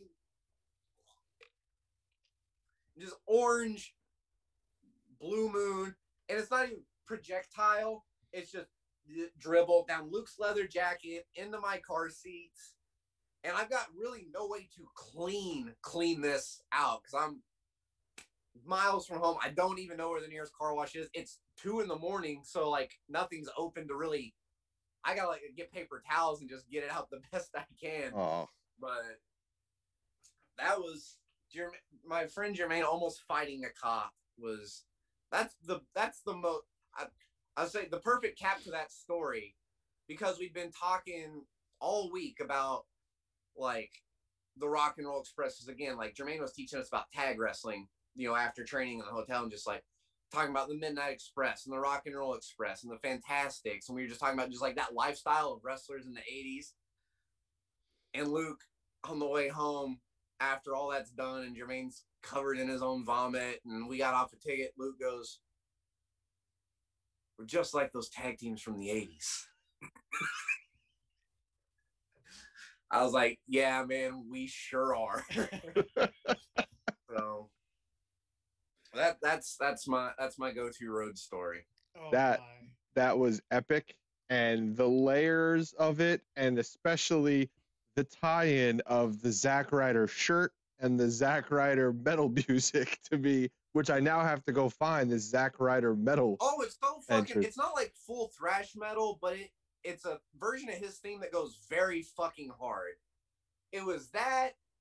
It was Dolph Ziggler's music and Cody Rhodes' theme at the time, which was whoa. Amazing. And I can attest, having a friend throw up in your car is not a pleasant thing to have to deal with. I was so lucky because it was November, so it didn't sit in like stew and heat or anything. That's and good. what little stench there was had a vague tinge of citrus to it Ooh, at the lovely. very least. So there's definitely worse vomits that could have been in my car, but I still got to clean as soon as I can. Well, after that amazing road story, we're at favorites. So we're going to roll through some favorites. I am going to go to the chat first. John Miller, as always, coming through with a few questions. First question from John is, what's your ranking of 4 pillars? Okay, so there's a personal ranking, and then there's like a professional, how I view them ranking. How I view them in a professional sense, from top to bottom: Kobashi, Misawa, Kawada, Taue. Personally, it's Misawa, Kawada, Kobashi, Taue. Oh, wow. Misawa has long been my favorite Japanese wrestler. There's a guy, Joseph Montecilio, who he's Joseph Weirdness on Twitter, but he has a video essay series called Walking the King's Road that breaks down the history of King's Road style going back to Tenryu and Saruda and them starting that. And then he's got some good ones on Danielson and Nigel's feud from ROH and several other standalone ones. He even did a Makabe Thatcher trilogy essay. But the more I've watched of that, and then the more I've watched it, the more I kind of relate to Kawada. For one, we both use a lot of the kicks. My style's a lot more like his. And I'm a big anime fan too. So, and these are the characters I've always really liked, because I feel like in an anime, Kawada would almost be the main character, because Kawada was there. He was in Revolution with Tenryu. Tenryu was the guy, and he was the protege. And Misawa had the tiger mask thing. He was over his tiger mask, unmasked, becomes the hot new baby. He's on fire. He's like the Cena of that era, even in the early 90s. Starts Super Generation Army, and then Kawada is his guy, his second. But Kawada is the second. And I find out later when he's talking about their first match, they were classmates in high school and stuff, Kawada and Misawa. But I could relate a little bit to Kawada being the guy who had been there and put in the work and in a lot of ways embodied the fighting spirit, strong style. And not to just say he sat back and watched Misawa just shoot past him, but Misawa was on a rocket. Misawa was indisputably the number one guy. And it was that way for a while. Kawada was always second him. Kawada was always trying to fight up to Misawa. And I relate to that in a general career sense in a way. And not that me and him are longtime rivals by any stretch, but I equate a little bit to me and Warhorse. Because we split from our tag teams at about the same time. And this was before he was even had the nickname Warhorse. He was still just Jake Parnell. May have still been the littlest Viking on some shows. But we had been in the car a handful of times. We started riding together more, sometimes with the Hooligans, sometimes just us, depending on where we were going. And I specifically remember, I think a little bit after he won the 0-1 junior heavyweight championship, we were in a car, and this was when he's just starting to build momentum, just got the Warhorse nickname. And I told him I was proud of all this stuff he'd been doing. And he said, Graham, you should be on every show I'm on. I was like, well, I appreciate that, man. And this was before he'd even started doing his like $5 promos and stuff. And it was just watching him start to get these defenses and watching him rise. And I'm still grinding and I'm still getting, you know, earning my spots, but I'm always just a little bit behind him. And now the gap's a lot wider, but I see that with him. I see it with other guys that I see coming. I relate to that struggle of Kawada, because not to fucking self-pity myself, but like a little bit of looking like, why not me? And then like asking that question sincerely. I know there are things I do need to do different or do more of, but just, you know, at certain times, like, I'm good enough to be in that spot. I could have done that. I deserve an IWTV title match against, you know, stuff like that. So Misawa's the star, and I think he still holds my top spot personally, for so many reasons. But at least like on a story level, like I really relate to Kawada and Kawada's struggle and his place and how he saw himself, how the fans saw him, and how he wanted people to see him. I think that's a really great underdog story, and it's one of the reasons Kawada went from maybe even closer to the bottom, but like on a personal level, he's above Kobashi for me even. It just shows how much story plays a big part of what you look for in wrestling. You know, just the idea of building that and layering that psychology into things. Yeah, and even like unintentional stories like that, that's just a way I can relate to Kawada. You know, some people probably just see the pillar that kicks a lot, and he's at the bottom of their list, but I love me some Kawada. All right, what else John got? John's also got favorite 90s AJPW matches. That's tough because I don't know a lot of them by date and a lot of them by heart. There's a goddamn, I wish I could remember. I watched it with Gnarls Garvin when we did in Michael Elgin camp, I think in 2016, 2017. It was Kawada versus Terry Gordy. I don't know if it was for the belt or not, but me and Garvin knew we were working at the camp the next day. And, you know, Elgin, he's a fan of that super indie style where a lot of little shit has to get called. And I watched that and I was like, fuck it, Garvin. We're not doing any of the shit we called. We're going to call a bunch of different shit, but it's all going to be, I was like, we're going to do all the Japanese tropes. We're going to do a kick at one. We're going to do a big strike exchange. We're going to do corner follows. We're going to do, you hit the ropes and I bound and you come back. Like, and it was the best match of the camp. It was, to this day, I don't know why no one's booked Garvin against myself on a show, because it would blow people's fucking minds. It would have done it back then and it'd do it now to an even higher degree. Obviously the 6-star match, I think it's 91 with Kawada. No, it wouldn't be 91. That's too early. 94. It's a Kawada and Misawa match in June, I believe. Like I said, I'm not very good with the dates. It's a lot better than I would be, man. You're getting a lot closer than I would. At least you're in the right like couple of years. I'd be in the wrong decade entirely, probably. Hansen versus Vader is good for the spectacle where he fucking pulls Vader's eye out. And all the Hansen stuff in a way is good. Like, Hansen in a lot of ways built the pillars because he's the gaijin and they were all young boys when he was on top, and he's just kicking the shit out of them.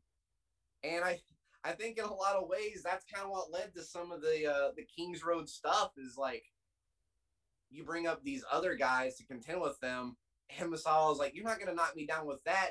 Hansen knocked me down with that, and I got back up. Fuck you. Really anything with Hansen, because as much as I love matches that are crafted and structured with care and like a lot of attention is given to the small details, there's also a lot of art in the freedom that Hansen just went out there and you're just like, I'll lariat you at some point. Maybe we've got to finish. Other than that, man, I hope you can take an ass whooping. We got, oh man, John Miller, 6/3/94. There you go. June 3rd, 1994. I got it the year right the second time. Yes, 6/3/94. I've fallen asleep to that match quite a few times. All right, Vic has got whose wrestling gear do you like? Whose wrestling gear? It's weird because my gear's changed a lot this past year. I went from trunks to the pants I use a lot now. Man, that's tough. Osprey, I think, always has some good look. Like the Japanese, just in a large sense, have some pretty dope gear. It's not simple, but it's complex in a smart way. Like it's super busy, but it's not random. It's patterns and designs. I've always enjoyed Okada's color scheme. Osprey always has some slick looking stuff. Who out there right now? I like Nolan Edward. I like his vest especially, but I like his little butt cape and just the texture that his stuff has. I like stuff that has technical term is the butt cape. Is that the butt? I believe he says butt flat, but I had an idea for something that had something similar a long time ago, and I called it a butt cape. So, see gear. I saw a really fucking slick pair of tights recently. I can't remember where, but they were fucking nice. I tell you, those luchadors from WWA 4 that have been at Action, Takuri and Garuda, they've got some slick looking stuff too. That bright white silver Garuda gear that he wore. Woo! Bro, the stuff they have in Mexico is goddamn. It's out of this world, but it's a little more, I don't know, flashy and like a little more look at me than I tend to like gear to look like, and that's just a personal taste. Like that's just lucha libre anyway, but it's all very well made and it's all fucking spectacular. So you talked about being on the road a whole bunch. A lot of the conversation is revolved around that. You mentioned Love's as a gas station. There's been conversations about the best place to stop when you're on the road. Where are you stopping when you're taking these long road trips? What are you looking for on that next exit? All right, now that depends a lot on where you are and what your goals are. Again, this goes back to my wrestling mindset. I need the right place for the job. It's not always just the best. It's not always I'm not gonna bitch just because I'm in an area where there's not a Sheetz or a Wawa.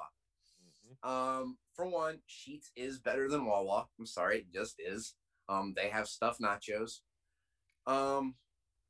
Generally, if I have my pick, if I'm anywhere in the country and I could place a gas station of my choice anywhere, it'd probably be Quick Trip. Quick Trip always has a good variety of energy drinks. They're always 2 for $4, 2 for $4.25, whatever. They've about always got grill items, and they've got the best donuts of any gas station, probably aside from Casey's. But even like I like the cream-filled Bismarcks, which I think theirs are better. Casey's has Long Johns, which are good, but for sleeping, I generally like truck stops because they're a little brighter than I like, but also you want somewhere that's not 100% deserted because you don't want people fucking with you in your car while you're asleep. I don't really stop at like just gas stations that are closed because a lot of times cops will run you off anyway if they see you parked there when it's just totally closed down. I've never gotten a ticket for it. I've heard Nolan has gotten several tickets for sleeping places he's not supposed to. So it's been a while. I used to put up his safe sleeps on Twitter. If I slept somewhere that was okay, I'd put it on Twitter and I'd tag him. I'd say, this is a certified safe sleep. I like Love's, and I prefer Pilot/Flying J over Love's in a lot of ways. They're the best for bathroom facilities. And even though I rarely take advantage of it, like they've got truck stops have showers and stuff, which can be nice. They've also usually got a restaurant attached in the vein of like a Subway or McDonald's or something. And again, they're busy enough that you can sleep at them. They're a little brighter, but sometimes I can put up blankets in the windows or something. Generally for sleeping, I like Walmart's, Lowe's, Target's, things with big parking lots that have dark corners, but are never away from everything else. Like the Walmart's always going to have some lights on, or it's going to be across the street, like in a shopping center. not somewhere where a ton of people are going to feel super comfortable just walking up to a car that's parked there and fucking with it. Mm-hmm. So, and then see, what are some other good places? Racetracks aren't bad. They've generally got some good stuff. Mobile stations can be surprisingly good, depending on where they're at. There's one just up the road from Action that's actually really good. It's got some snacks and it's always got the bangs flavors that I like. Quick Trips, and then Casey's, especially if I can have their breakfast pizza, it's worth the $4 a slice bullshit. I grew up on Casey's Pizza too. Again, where I grew up, Seymour, a town of 1,800. That was the best pizza place in town, and generally the best spot for dinner in town was Casey's. Fucking buy 10, rip off the little fucking coupon and get a free one. People keep talking about this Casey's Pizza. I gotta check it out. Yeah, you do. It is one of those weird things, like, people who try it as adults like it, but you don't really get it, I think, unless you grow up on it. The breakfast pizza, though, you should definitely try their breakfast pizza. It's good no matter what.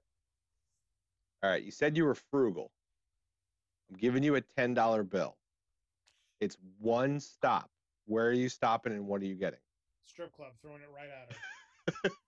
And then taking it back because you didn't earn it. Didn't earn it. Well, again, that depends on what I need. Everything's situational, man. It's the beginning of a trip. So let's say it's the trip home from Action. Okay. $10.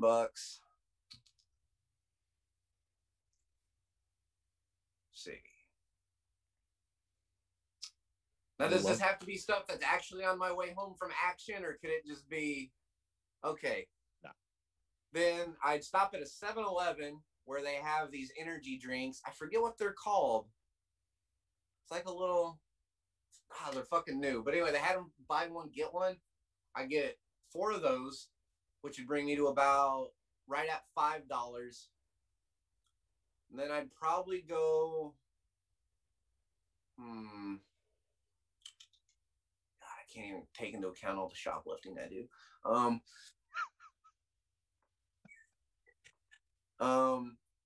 Man, I think McDonald's with 2 McDoubles, ketchup only, as my next stop. And then, I don't know. See, I have about $2 left after that. I might get a small fry. But 4 energy drinks. And then I'm going to say I've already got a jug I can fill up at the gas station in my car for water. That's my go-to. Someone in the chat said Stretchy Pants needs new clear heel. She ain't getting them from me. All right. So let's get back into wrestling. I mean, as much fun as that is, I want to know about championships. I got a little tag team foam belt behind me over here. You love tag team wrestling. There's many other championship belts that are out there. You want the shot, the IWTV title. What championship is like the one that you love the most? As far as prestige or looks? Let's do looks. This is weird. My favorite looking championship belt of all time is I think it's 2003 to I think 2010, maybe even 2009 Raw World title, when it was just the World Tag Team Championship. They got them after SmackDown got the WWE Tag Team titles, the fucking M&M tag belts. I don't know, something about those belts I just really fucking liked. It's just when I saw them on TV, the way they were shaped, the way the straps seemed to like be loose for them, and I don't know. That's my favorite belt of all time. I've got a big soft spot for the Attitude Era Intercontinental belt, the oval plate. Okay.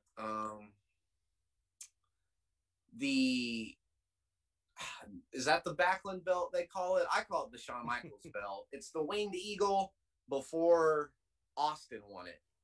the one that Brett and Sean and Diesel all had. That's my favorite incarnation of the WWE title. You know, I did really grow to love the spinner belt, even after it stopped spinning. I'm not fucking. I didn't realize it. It blew my mind. One of those somewhere. It blew my mind at one point when I realized, like, I was watching. I was like, they've had this spinner belt on television for 10 years now, or something like that. Like this is one of the longest running belt designs they've had. It was marketable. Yeah. I mean, you tell me. See the ECW championship that they brought back, not the big platinum one, but the one, I don't know. I know ECW world title had a few different belt designs, but I like the one that was that incarnation when they brought it back, had just like the weird kind of clover.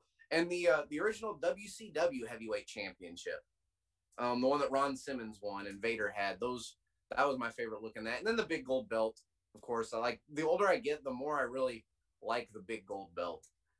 So all good ones. And Danny DDT said anything ECW. And then Warrior Wrestling has an amazing belt, according to Vic Sage, and Chuck agrees. I do agree. It's pretty cool. I like it. They need to get back to me. I messaged them a little bit ago. I need to follow up with them. I like Warrior. I like what they do, and I don't get to wrestle in Chicago as much as I'd like. So, Chuck, you got any favorites? I got two. One is going to be, you talked about metal music, and I want to know what you're listening to, whether it be metal or anything else when you're in the car. So that's number one. These days, it's mostly podcasts. But when it is music, there are a few standards I like for the road. I like outlaw country for the road. I like Merle Haggard, Waylon Jennings, Chris Christopherson, Johnny Cash, Hank the first, second, and third. I think Hank the third has a few songs that relate to wrestling real well. I'm also a big Jim Croce guy. I could listen to Photographs and Memories all the way through 3 or 4 times on a trip. Every song on that is a fucking classic. I'm also really big into pop punk, like from like late 90s, and then when it kind of just turned into like snotty depressive alt rock, like all the way from like Sum 41 to I still kind of see Say Anything as pop punk, even though they're really not in a lot of ways. But Say Anything is very easy for me to listen to. A lot of sing-alongable stuff. Hate Everyone is a fantastic song that I've considered for entrance music several times. When it does come to like heavier stuff, like I'm not a big death metal or like what a lot of people just call metal guy. I like AC/DC and Guns N' Roses and Aerosmith and Sabbath and Slayer and Megadeth and Metallica. That's my rock, my heavy metal. I like the classic stuff. Nice. I like the broadness of the music. There's a lot when it comes to rock and stuff, a lot of that is just the aura and the general vibe and shit. And then when it comes to like Say Anything or like Jim Croce, it's like the lyrics tell more of a story. And it's funny because it's a lot how wrestling can be. With the rock and roll and everything, I can equate that to guys who are a lot more about aura and presence and just character, to where when it comes to like lyric driven music, how I see it anyway, like you can almost look at lyrics as the moves. They're important. They could be structured in a way that tells a great story.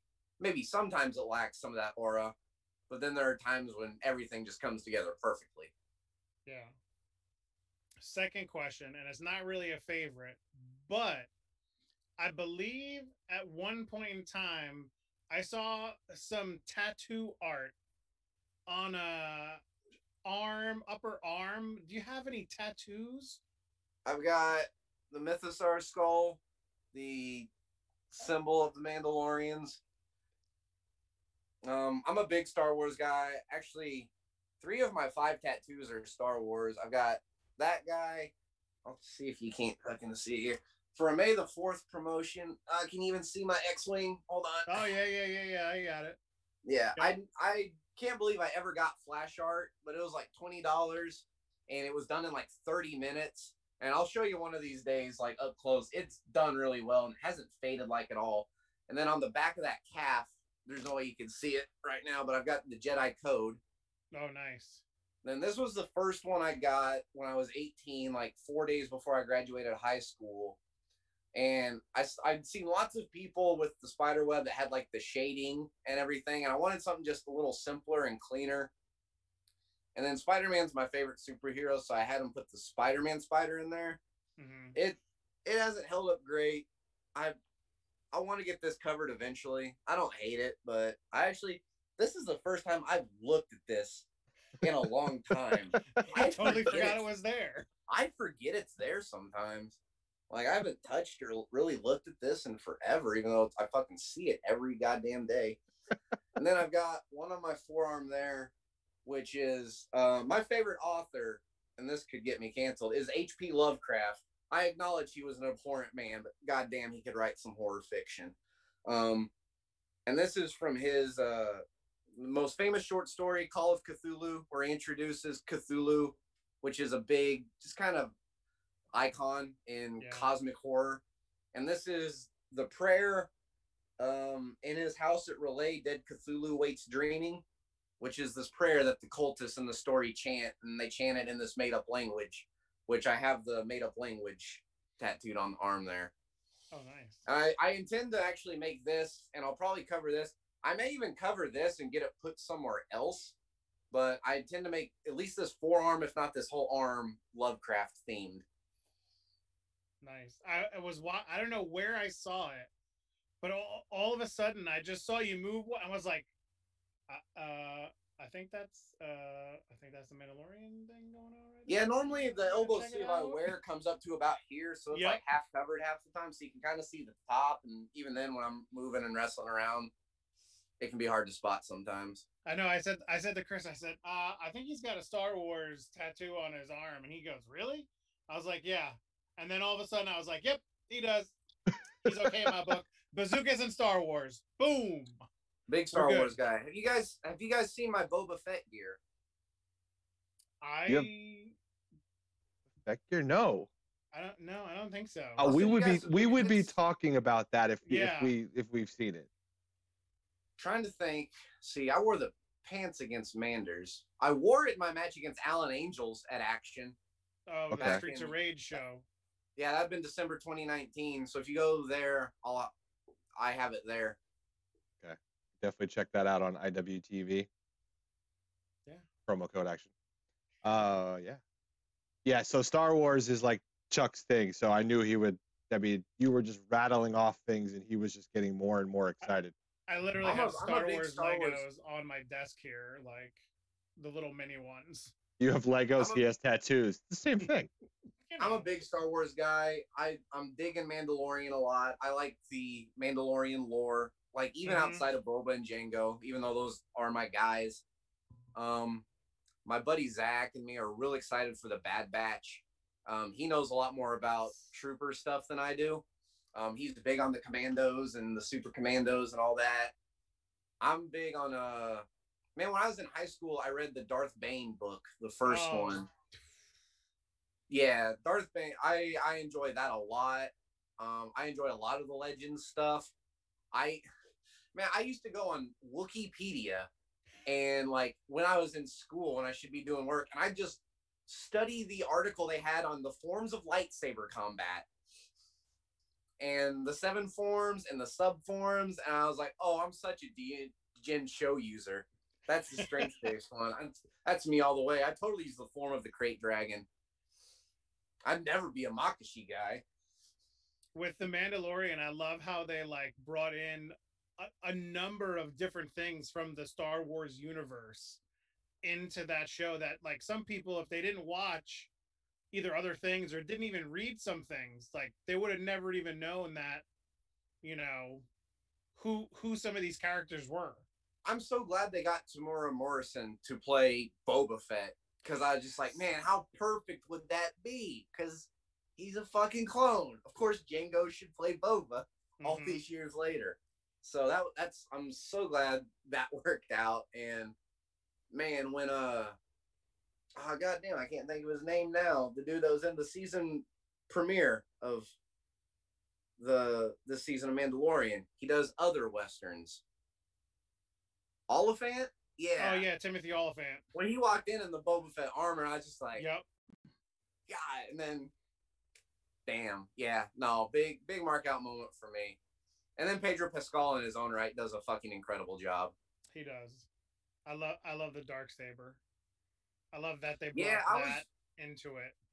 I'm fairly like, I have no idea what you guys are really talking about. I know what the Darksaber is. I watched The Mandalorian. I watched all the Star Wars. I just don't know all the other stuff. Like, I know the base fandom stuff. That's when you get in, there's a lot of shit to know. My first year after I graduated high school and I was having trouble finding work, I'd go up to the public library here in town and I'd apply anywhere I could online. I'd look on like Craigslist for places that were hiring. Right. And then after I got done, like exhausted all my resources, I'd just be like, don't have anything else to do. Don't have internet at the house. I guess I will just look up the entire chronological history of the Star Wars universe, starting from when life began in the galaxy. And like, just like, I killed a lot of time on Wikipedia doing nothing. Wikipedia's got good stuff on there, you know. It's good shit. They do. I didn't know Chewbacca got crushed by a moon in the books. What? Right? Chris's head just went. They're in the fucking Yuuzhan Vong Wars. Okay, I think we've geeked out enough on Star Wars for Christopher right now. No, like this. I mean, like this is a whole other stream. I mean, but that's not for tonight. Like our viewers have gone to zero now.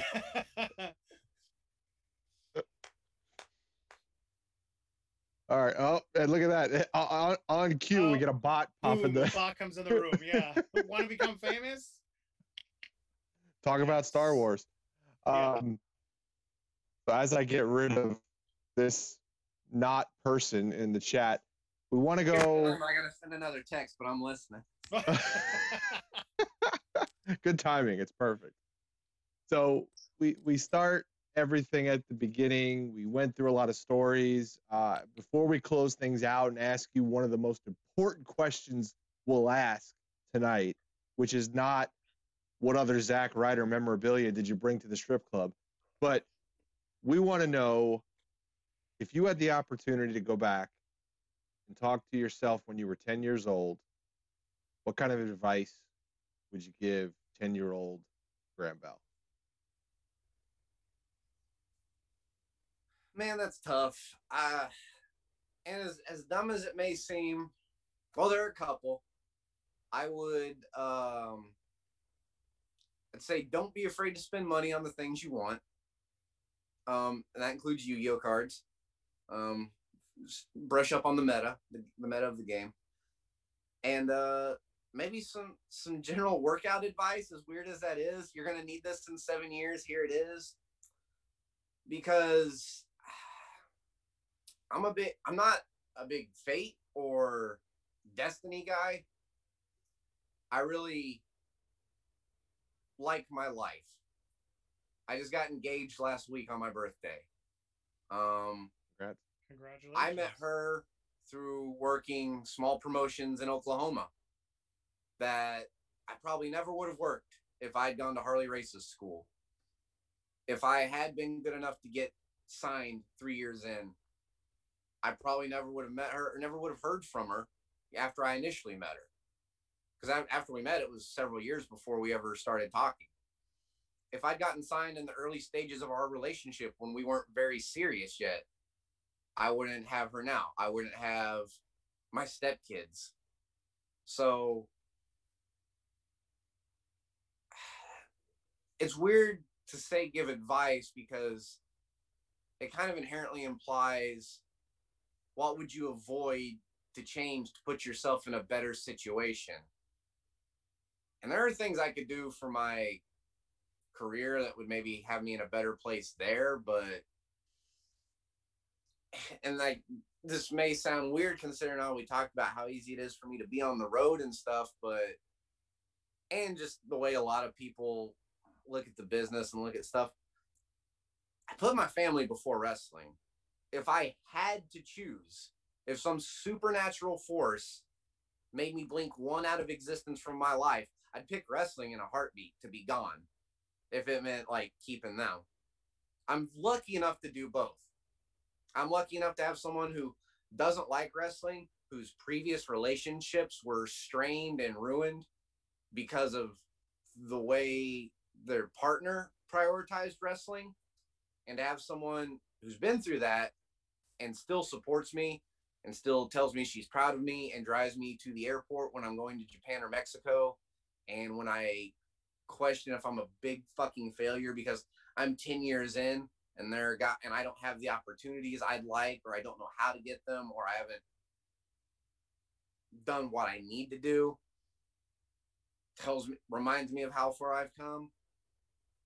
So, like I said, the advice kind of implies what would you change in a sense, and I wouldn't really change anything because it's put me where I am now, and I like where I am now. And if changing something to advance my career means I never meet her, or we're not as good as we are, or I don't get my girls, then I wouldn't change that. Fuck that. Her above wrestling every time. And eventually I'm going to get to the point where I can use wrestling to support them, but they're always going to come first. And people will shit on that and say the business has to come first and you don't love the business. If you're putting like, fuck that. Just because I love my family more than wrestling doesn't mean you love wrestling more than me. That just means you haven't found that thing yet, or if you even can.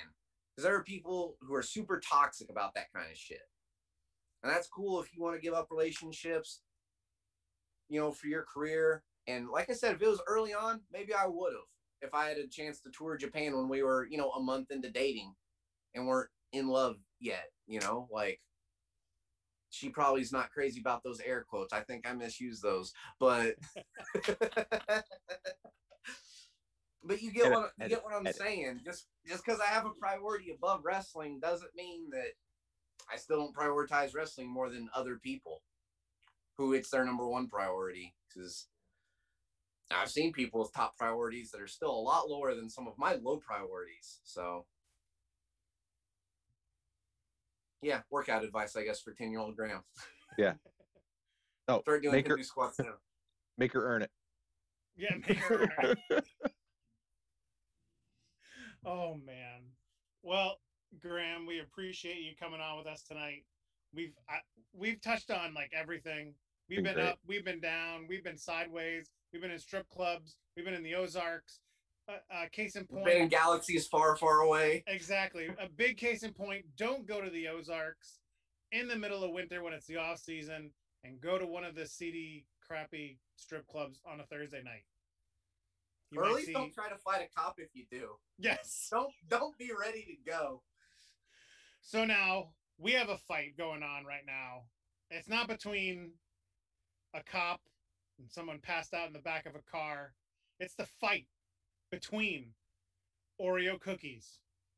And we need to know which side of the Oreo you land on. Is it going to be the original single stuff Oreo cookies or the double stuff Oreo? Where do you lie? Like most situations, there are variables here. Most of the Oreo specialty flavors are single layered. Truth. The peanut butter pies, the lemons, the peanut butter cup flavor are single. Importantly to me, because my woman can't have gluten and loves Oreos, the gluten-free Oreos are single fill. However, if we're comparing original filling to original filling, it's double stuffed every time, because why the fuck wouldn't it be? I don't think they're any more expensive than regular Oreos. Are they? There's no one else in this room I'm looking side to side in, but I'm looking for confirmation. Same price. Yeah. And you get just as many, I'm sure. Well, You get less cookies, more cream. but yeah. How many? You know, that's an excellent question, and Yeah, and a right? conversation Yeah, I know. that we've had on this stream where there's I been need this to know argument exact of if I'm numbers. given a case of cookies, there is actually more cookies in a regular stuffed Oreo case than I need a to know double how stuffed. many in a regular and how many in a stuffed. I honestly think this is the next stream. We just get a sleeve, a thing of single, a thing of double, and we But do the comparison. But I'm I don't Googling buy this the as soon as we get off this call anyway. So Yeah, I mean, but I don't buy the regular size one when I get the double stuff. I buy the family size. Yeah. Which- well, then you have but, to compare that to the family size single stuff. Yeah, yeah. It's not fucking rocket science. But if you just had one cookie Double stuff. every day, Yeah. that's the answer. And that's the question. Only crazy people with that posed to them would choose a single stuff. Only crazy Unless you're on people. some sort of weird fucking diet where you can have Oreos, but not the double stuffed Oreos.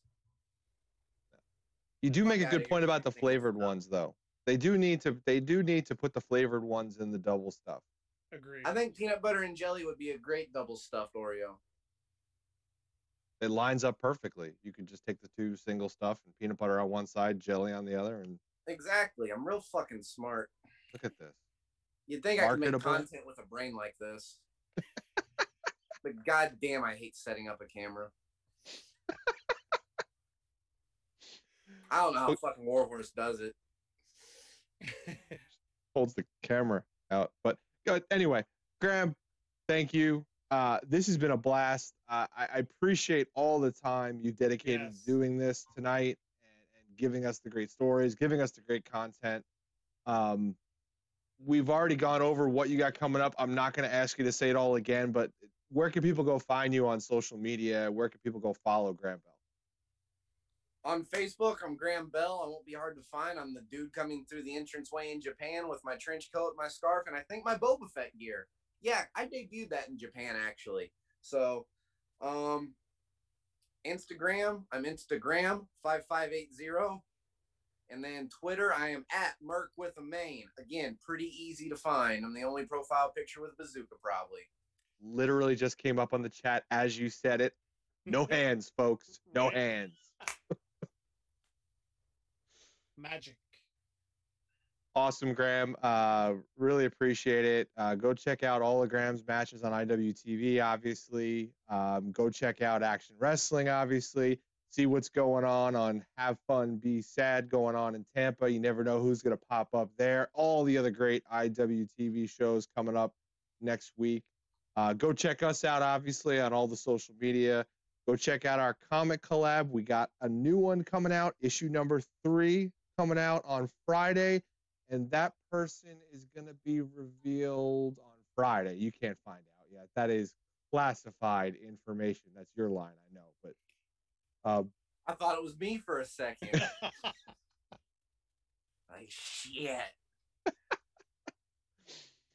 appreciate everybody hanging out in the chat. Val, thanks for the raid. Vic, thanks for hanging out. John, thanks for the questions. Thanks, Val. We follow each other on Twitter. I like her. She's cool. Val is awesome. Yes. Val will be out and about in Tampa. So if you're in Tampa, go say hi to Val. She'll have her camera on her. Go talk to her. She'll be doing live streams, hopefully as she's walking around watching some great independent wrestling. But until then, we'll catch you guys later. Enjoy everything. Graham, have a great night. Let's go to the QT, go grab something for like $4 and swipe the rest of it. Fuck corporations. Later. Visit IWTV.live today to watch these great Action Wrestling events, plus numerous other archive shows from Action and other great independent promotions. Use code ACTION for a free 5-day trial. Don't miss out. Don't forget to follow us on Twitter, Facebook, and Instagram at The Bald Monkeys. Watch us live on our new Twitch channel, twitch.tv/thebaldmonkeys.